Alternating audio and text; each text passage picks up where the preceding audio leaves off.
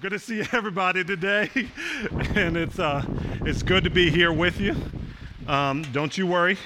Only have a few more days of this heat, and then Chicago will turn into Siberia once again. So anybody who's sweating today, don't you worry. You'll enjoy it and wish you were sweating in a little bit. So, guys, it's good to see you. My name's Rollin, if I don't know you.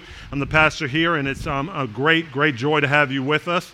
I wanted to say a couple things. Number one, those were a lot of announcements this morning because we have a lot going on, which is a good thing, right? But what we also want to encourage you to do is to also look at our online calendar because we have our updated calendar that's there for you to reference week after week.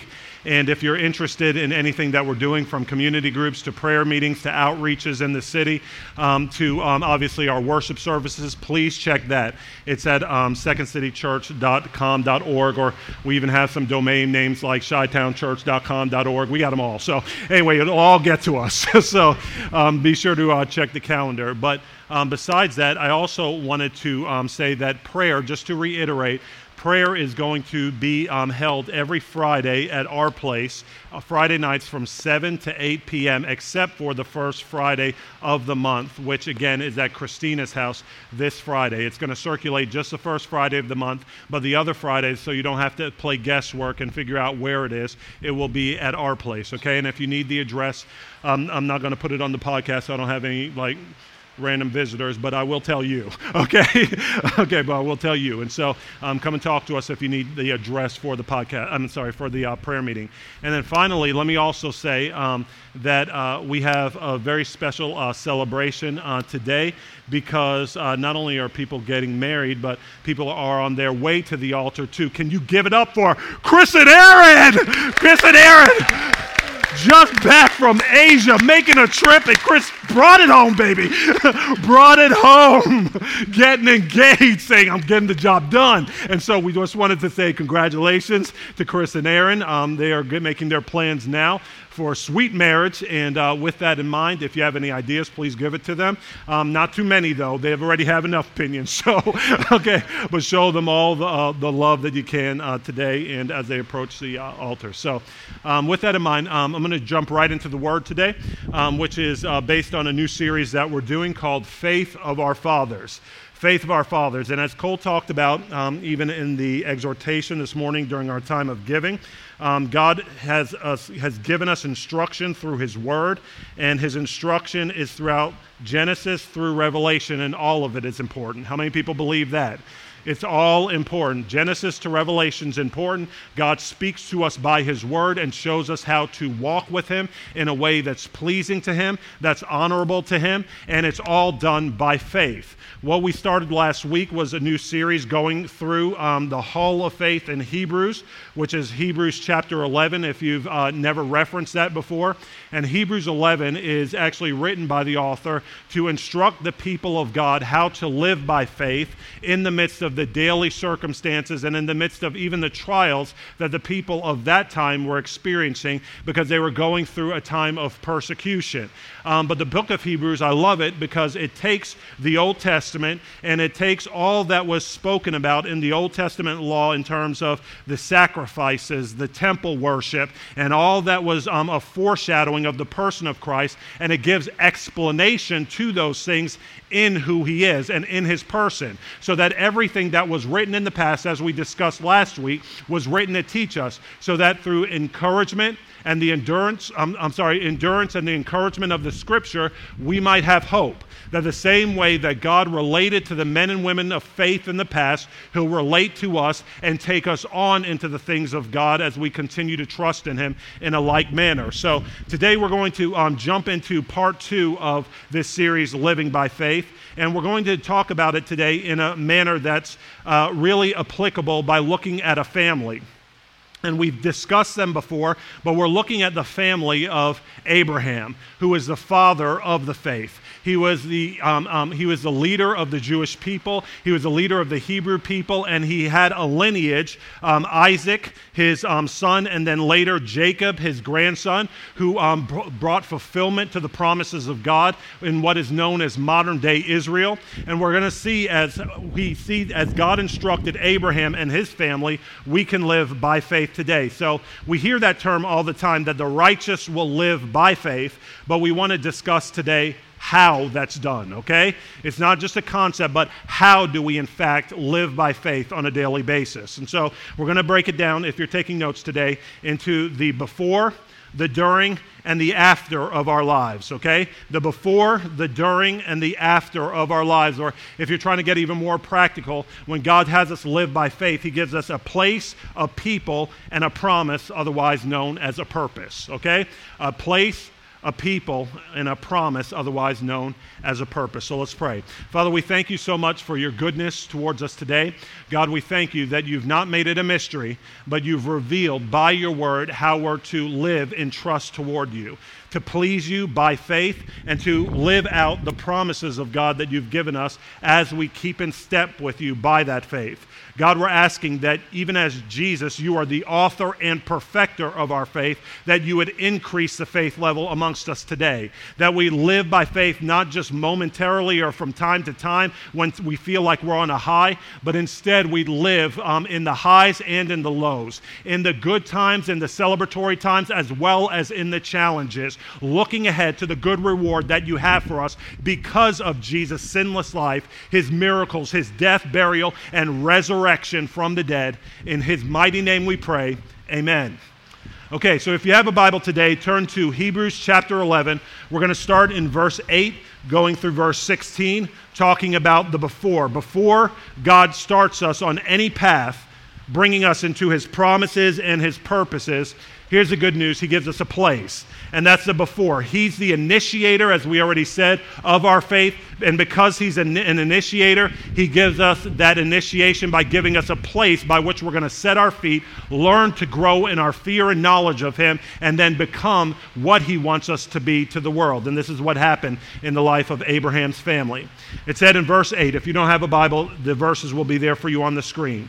It says, by faith, Abraham obeyed when he was called to go out to a place that he was to receive as an inheritance. And he went out not knowing where he was going. By faith, he went to live in the land of promise, as in a foreign land, living in tents with Isaac and Jacob, heirs with him of the same promise. For he was looking forward to the city that has foundations, whose designer and builder is God. By faith, Sarah herself received power to conceive, even when she was past the age, since she considered him faithful who had promised. Therefore, from one man, and him as good as dead, were born descendants, as many as the stars of heaven, and as many as the innumerable grains of sand by the seashore. These all died in faith, not having received the things promised, but having seen them and greeted them from afar, and having acknowledged that they were strangers and exiles on the earth. For people who speak thus make it clear that they are seeking a homeland. If they had been thinking of that land from which they had gone out, they would have had opportunity to return. But as it is, they desire a better country, that is, a heavenly one. Therefore, God is not ashamed to be called their God, for he has prepared for them a city. So here we go, and we see that God initiates with the Hebrew people. Giving you a bit of history of the patriarch Abraham, we see that Abraham himself did not grow up monotheistic. He grew up in the midst of a pagan culture in the land of Ur of the Chaldeans, and when God got a hold of him, he was calling him out of a place of pagan sacrifice into a place of true religion. And the true religion that he's talking about is worship of the one true God. I know we live in a society today that tells you that there are many ways or there are many ideas about how you can worship or get to God, but God from the Old Testament was saying, the Lord your God is one, and serve him and him alone, and the God that you are to serve is going to make himself known to you, so you don't have to figure out who he is, but instead he'll be a self-revelatory God, and as he reveals himself, he expects you to relate to him in kind. And he came to this man named Abraham, who was named Abram at the time, and he said, leave your country, your people, and your household, and go to the place that I'm going to show you. Go to the place that I'm going to show you. So he said, leave everything that you know, everything that provides comfort to you, everything that provided a cultural structure for you, and go to the place where I can, number one, break you, because how many people know that provided a sense of a little bit of instability and insecurity for Abraham? It's sort of like I'm leaving everything that I know, and as the scripture says, I don't even know where I'm headed. I'm just trying to keep in step with this God, this monotheistic God who's made himself known to me and said, follow me and obey me wherever I tell you to go. And that is the same call that he has on every Christian whenever he makes himself known to us. He says, regardless of where you've started, I don't care what culture you've come from, I don't care what socioeconomic background you've come from, I don't care what type of religious household you've come from, God appears to you, makes himself known, and says, follow me wherever I tell you to go. And in that place, by faith, you obey me, and I'll bring about the promises that I have for you. This is what Abraham did, and because he did it, we see that not only did God give him a land, which was the land of modern-day Israel, right?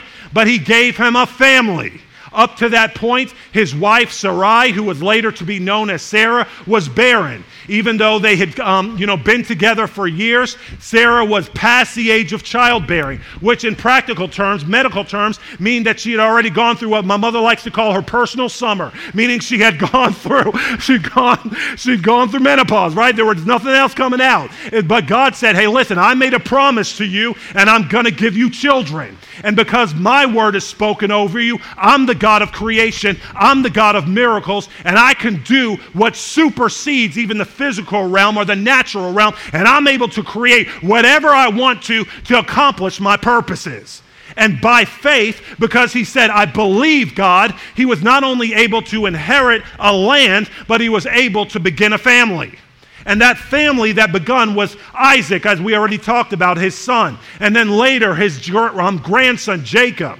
And it said of them that in this nation that they were finding themselves in, they were nomads in that land. They were nomads, not having a place of their own, and you can identify with this as a Chicagoan, can you not? Every year or every 2 years, you're nomadic, are you not?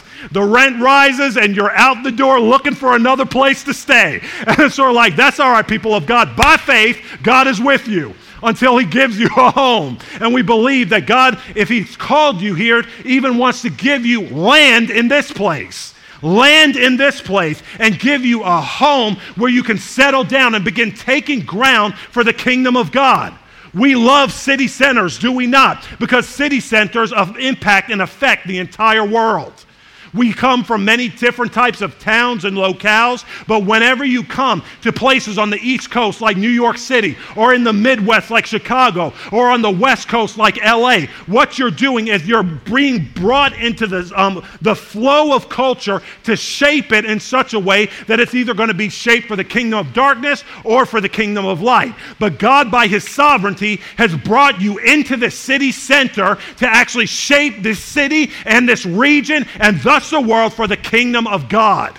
And he said, I'm giving you a place, and you better start adopting this, not as just some random place that you've shown up, not as just some place you had to go to because you were placed here by your job, or this happened to be the only school you could get into.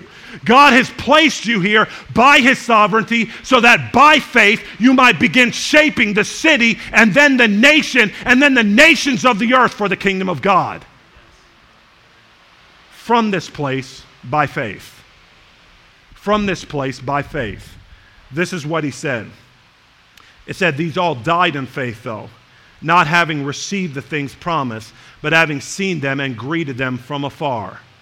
Like we talked about last time, it doesn't happen just by a turn of the motion, right? Isn't that how we want our faith to be, just like everything else in our life? We want to just put the key in the ignition. Or if, you have a fancier car nowadays, just push the button when you're outside the car. It's already turned on, warming up for you. The seat warmer's right. And boom, just get in and drive, baby, drive. Or if you're an investor in Google, one day you won't have to drive at all, right? The self-driving cars take you where you need to go. But the thing about it is, by faith, God says, hey, listen, these people were trusting in the promises of God, keeping in step with Him, and building something that they themselves, in fact, didn't see in their lifetime.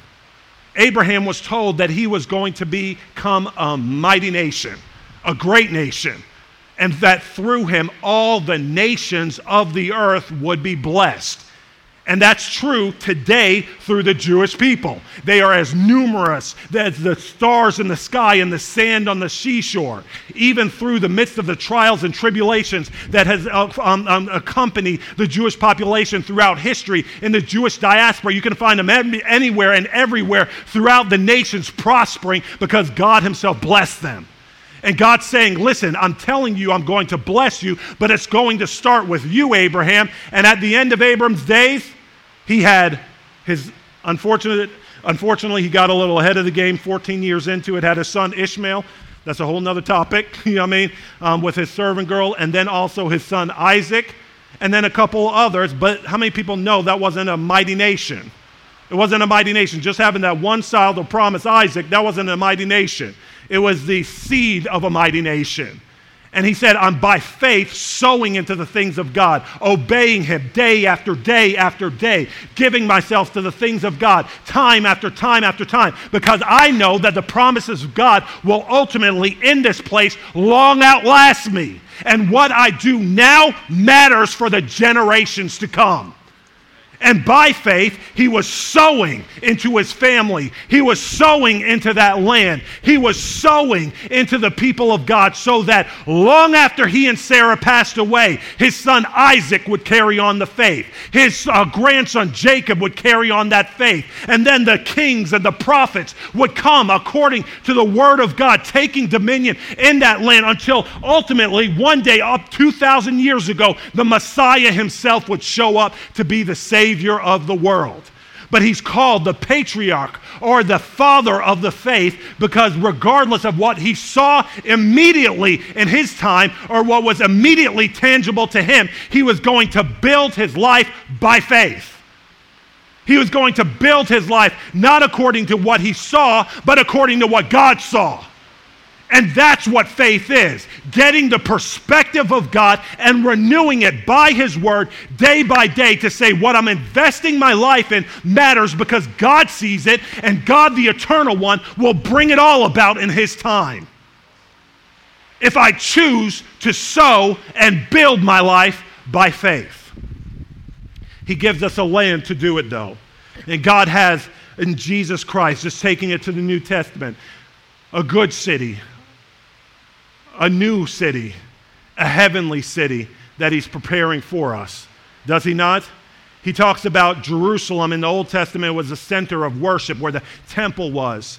And the people came year after year to offer their sacrifices at the temple as part of their adoration and praise to God, to center, once again, press that reset button and center their lives around the worship of God. They had annual festivals in which they were required, man, woman, and child, servants, to come and offer those sacrifices in Jerusalem at the temple. It was a foreshadowing of what we do every week, Sunday after Sunday at church. We're pressing the reset button, saying, I admit, I've been distracted by my week. I've been made tired by all my responsibilities and the things pulling at me. But I'm saying, once again, I'm showing up, not forsaking the gathering of the brethren, and I'm giving myself to the worship of God, that I might once again say, He's first and most important in my life. God, clean me, cleanse me, and set me on course by faith in your purposes. That's why we show up week after week. That's one of those biblical imperatives that we were talking about, right? It's like Christians nowadays almost treat church as optional. Let me tell you, millennials, church is not optional. Hello. Thank you, Caleb. Love that, Caleb. Church is not optional for you. Just because you're showing up, hanging out with somebody else who calls himself a Christian, does not mean you've had church. Just because you go on some podcast, and I appreciate podcasts. We're podcasting now, listening to a great sermon. There are plenty of podcasts that are better than mine, right? And listening to the Word of God being taught does not mean you've had church.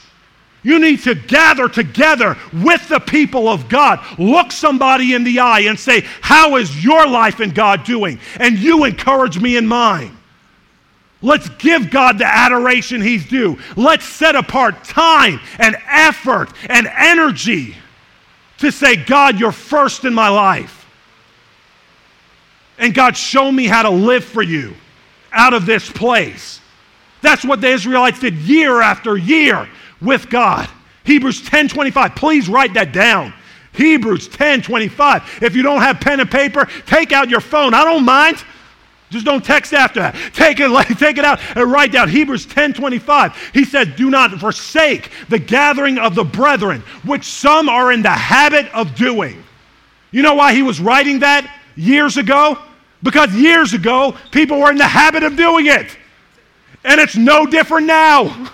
He said, don't forsake the gathering of the brethren, as some are in the habit of doing, but encourage one another, and all the more as you see the day approaching. How many people know that when you're in the right place, you get the right encouragement to keep going in the right purposes?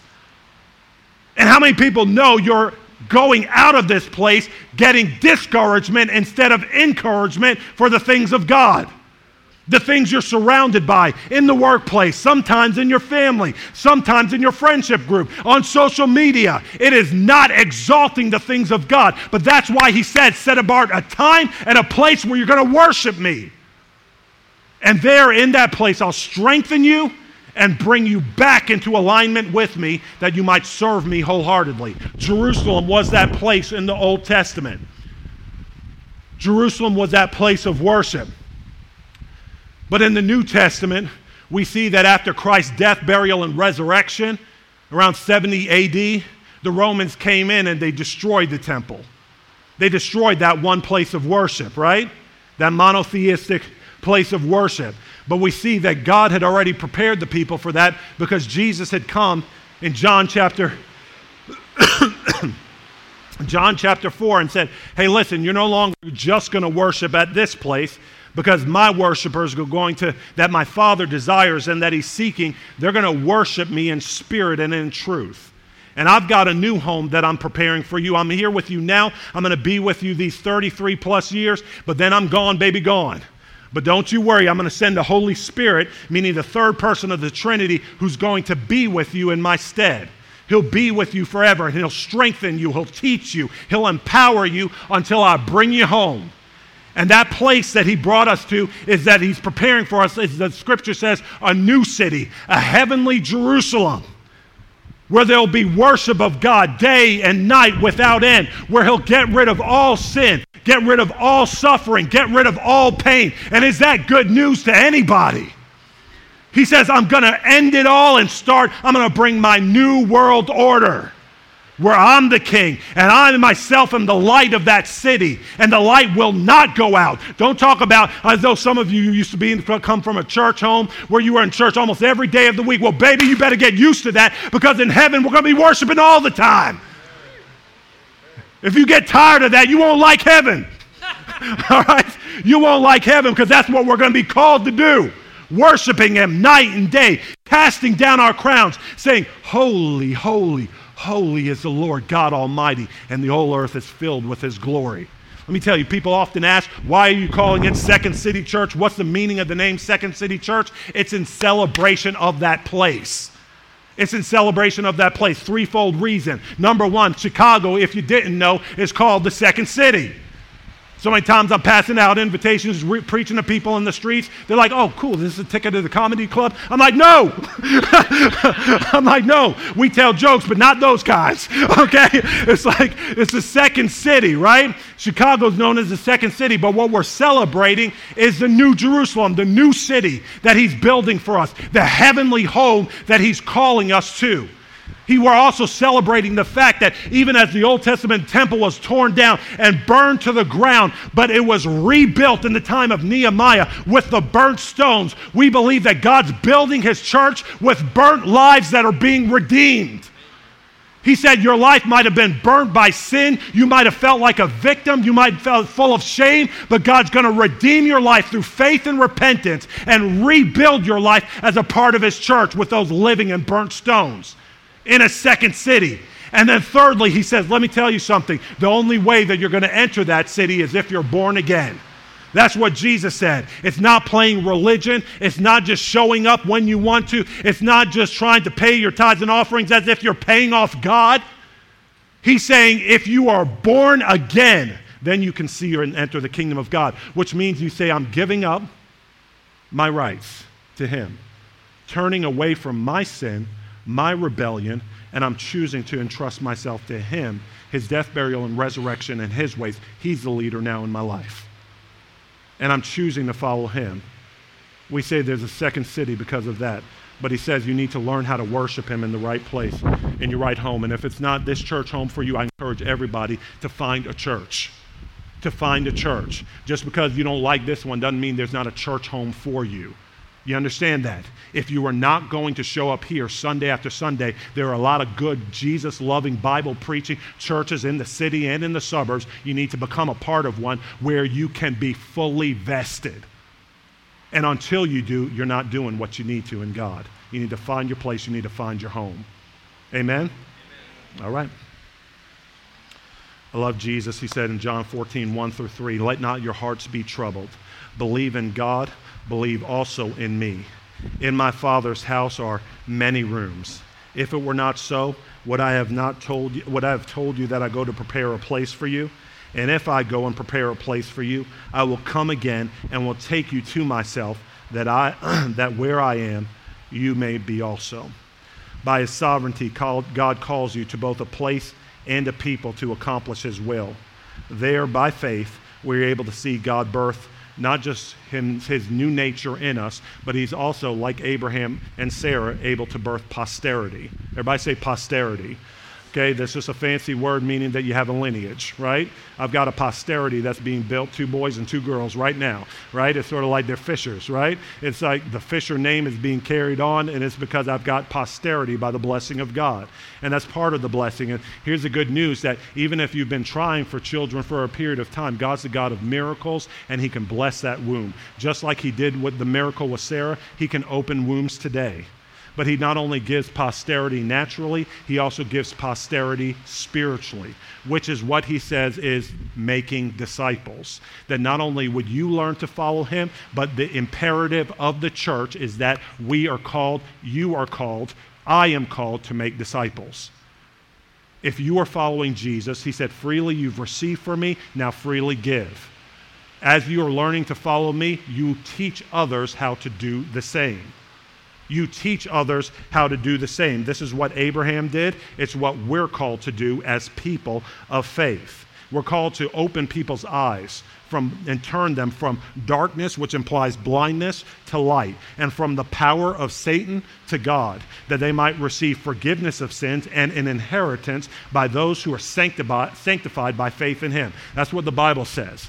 And what we're doing as we communicate to people is only what C.S. Lewis communicated in Mere Christianity. How many people are familiar with C.S. Lewis? Okay, how many people are familiar with Mere Christianity? Okay, great apologetic, especially for this generation. He said this: the Christian says, creatures are not born with desires unless satisfaction for those desires exist. A baby feels hunger. Well, there's such a thing as food. A duckling wants to swim. Well, there is such a thing as water. Men feel sexual desire. Well, there is such a thing as sex. If I find in myself a desire which no experience in this world can satisfy, the most probable explanation is that I was made for another world. If none of my earthly pleasures satisfy it, that does not prove that the universe is a fraud.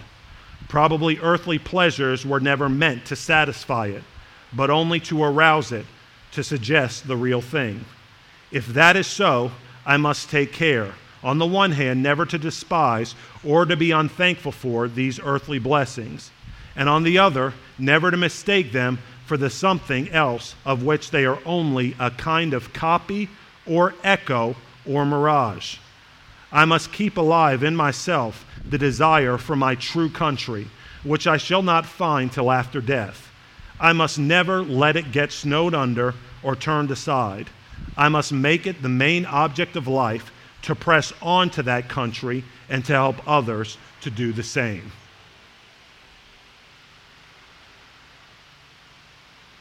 I'm not going to repeat that. Okay? But you can read that later. How many people can say amen to that? He's called you to a place. But during our walk with him, he's called us to a people who help us walk it out.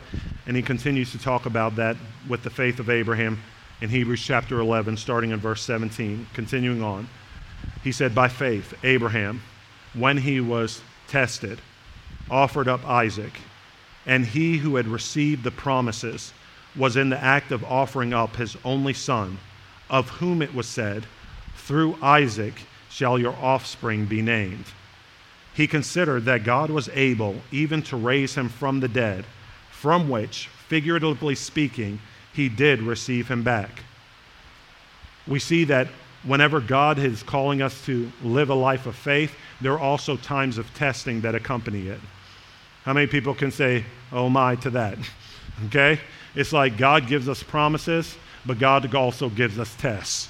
He says, I'm going to call you to my land of promise. I'm going to call you to my people of promise. I'm going to call you to my purposes. But along the way, you will be tested. And if you are not ready for a test, you're not ready to walk with God.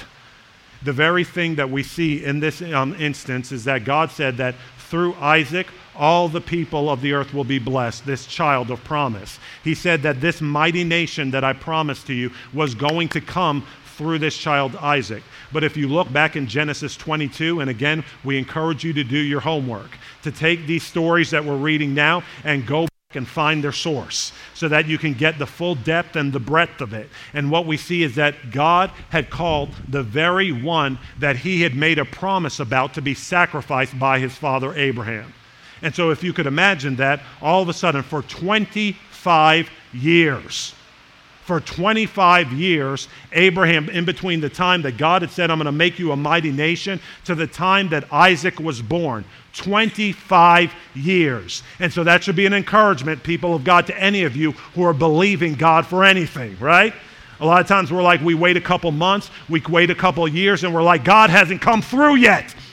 And he's like, listen, if you want to look to the context of Scripture, he waited 25 years for that one promise to come about. And then all of a sudden, the baby's born. Isaac starts to grow. He's loving life, throwing the sheepskin with his dad. No, I'm just kidding. But but he's all of a sudden, growing and thriving. And then all of a sudden, God speaks to Abraham again. And Abraham starts rubbing his hands and it's like, oh, this is going to be good. I've been waiting 25 years. Anytime God speaks to me, it's like, I'm going to be a mighty nation. He's going to make my name great. If anyone blesses me, they're going to be blessed. If anyone curses me, they're going to be cursed. What does God want to speak to me today? And then he says, sacrifice your son. And I'm like, say that again. Sacrifice your son. Wait a minute, God, that's the very thing that you promised me. That's the very thing that you told me you are trying to bring about in my life to be a blessing to the nations of the earth. And all of a sudden, what we see is that Abraham was brought into a place that by faith, he was having to obey God even in times of testing.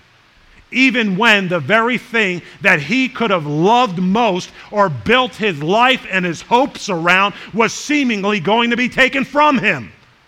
And how many times are we tested in such a way in our walk with God that the thing that we value most is brought to the surface by times of testing? And we find out that it's not, in fact, Jesus that we love, but it's the thing that we're hoping to get from him. And then he brings it to the surface to test us, to wipe away the dross, to give us a pure love for him.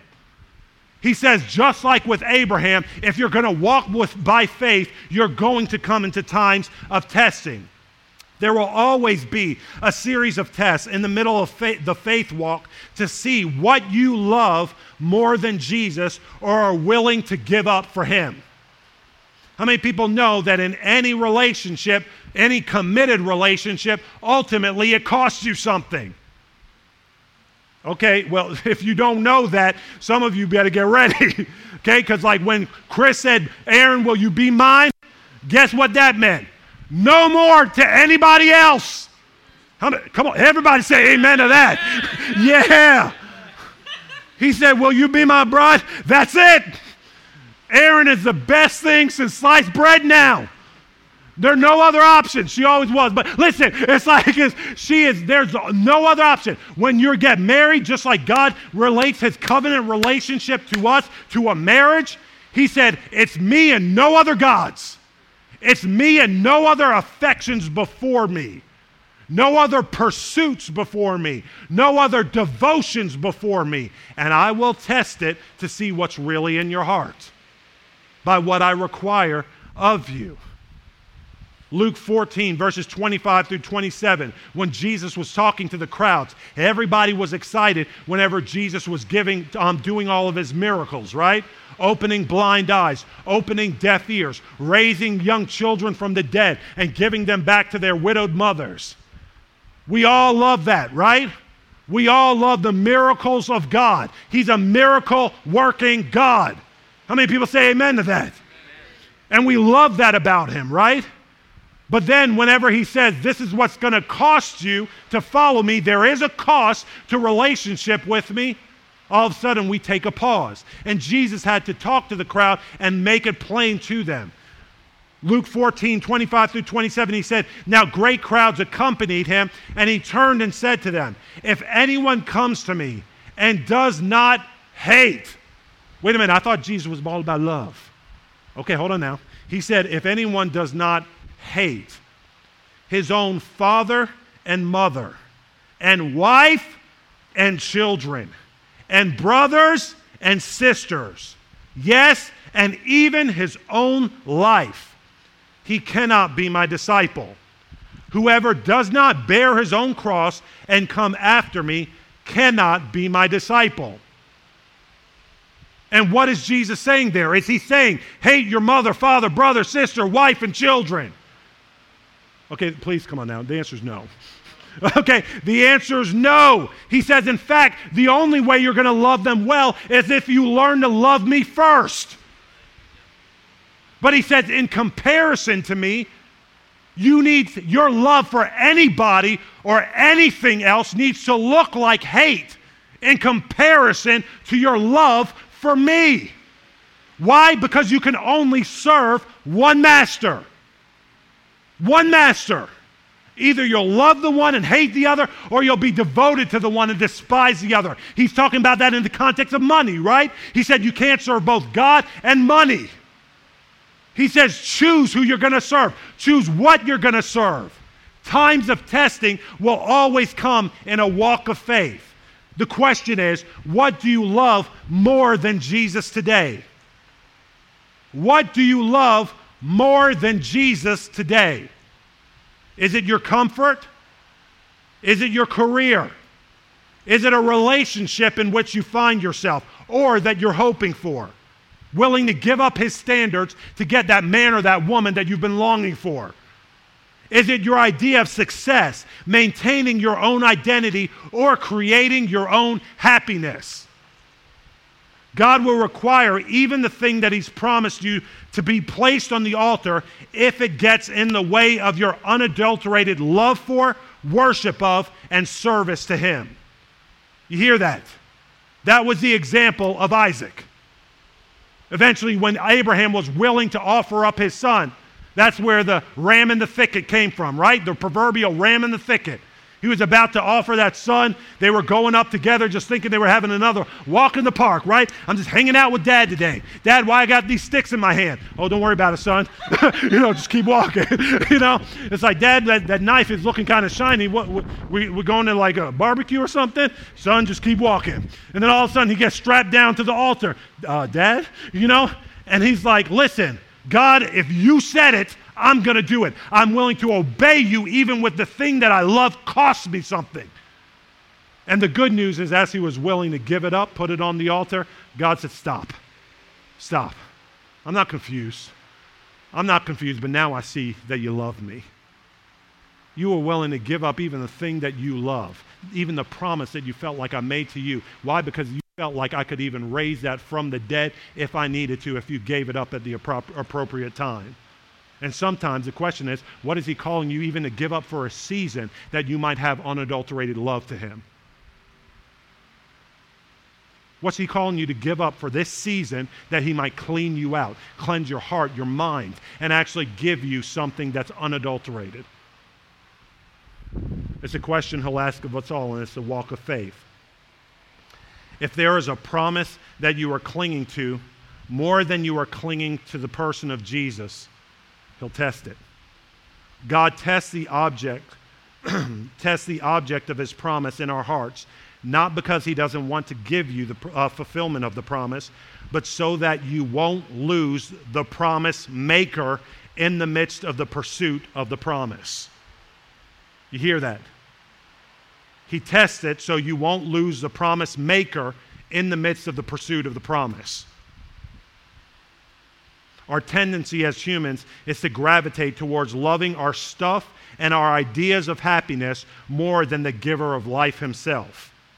We like what we can control, not what we can't. However, we will never control God. I'll repeat that. We will never control God. We are called instead to give him control. Amen to that. C.S. Lewis, in The Lion, the Witch, and the Wardrobe, he had the beaver speaking, and I like how he describes Aslan, who is, analogous to Jesus. Anybody like the Chronicles of Narnia? It's my favorite series. Children's book, but C.S. Lewis said any children's book that adults that can't speak to or adults can't enjoy isn't a good children's book at all, right? He said, safe, said Mr. Beaver, speaking about Aslan and therefore Jesus. Safe, said Mr. Beaver. Don't you hear what Mrs. Beaver tells you? Who said anything about safe? Of course he isn't safe, but he's good. He's the king, I tell you. People want Jesus to be safe, but he's not safe. Oh, he'll disrupt your world. He will disrupt your world. He's not safe, but he is good. You hear that? You hear that? You can't control him, but if you follow him, he'll lead you into what's good. And his protection is there as well. Final point. He gives us a promise of not only what happens, initiates our walk of faith with him, giving us a place. He not only calls us to times of testing during our walk of faith, but even after our lives, all that we're building towards. He gives us a promise, or otherwise known as a purpose. Hebrews 11, verses 21 through 22, and then we're done. He said, by faith, I'll actually start in verse 20. He said, by faith, Isaac invoked future blessings on Jacob and Esau. By faith, Jacob, when dying, blessed each of the sons of Joseph, bowing in worship over the head of his staff. By faith, Joseph, at the end of his life, made mention of the exodus of the Israelites, which we'll cover more next week, so you don't have to worry about it now. The exodus of the Israelites, and gave directions concerning his bones. Ultimately, I'll just make this one brief. Your life of faith is meant to bring both blessing and structure to future generations who will also look to and honor Christ. Your life is meant to bring blessing and structure to future generations that will also honor Jesus Christ. So the conclusion of the matter is, repent and give Christ control at the cross today. Because of his death, burial, and resurrection, he can make you new, giving you a place, a people, and a promise / a purpose in his kingdom. And that's what he wants for all of us. And that's how we walk by faith. Amen? All right, let's rise to our feet. We're going to have the worship team come back up. And then as they come back up, again, let this be a moment of reckoning wherever you might find yourself. Let this be a moment that if you have not given up control to the living God today can, right now in worship, this can be an altar moment for you, where you say, God, I agree with your word that the righteous will live by faith, and I'm giving it all to you so that I might do that very thing. In Jesus' name.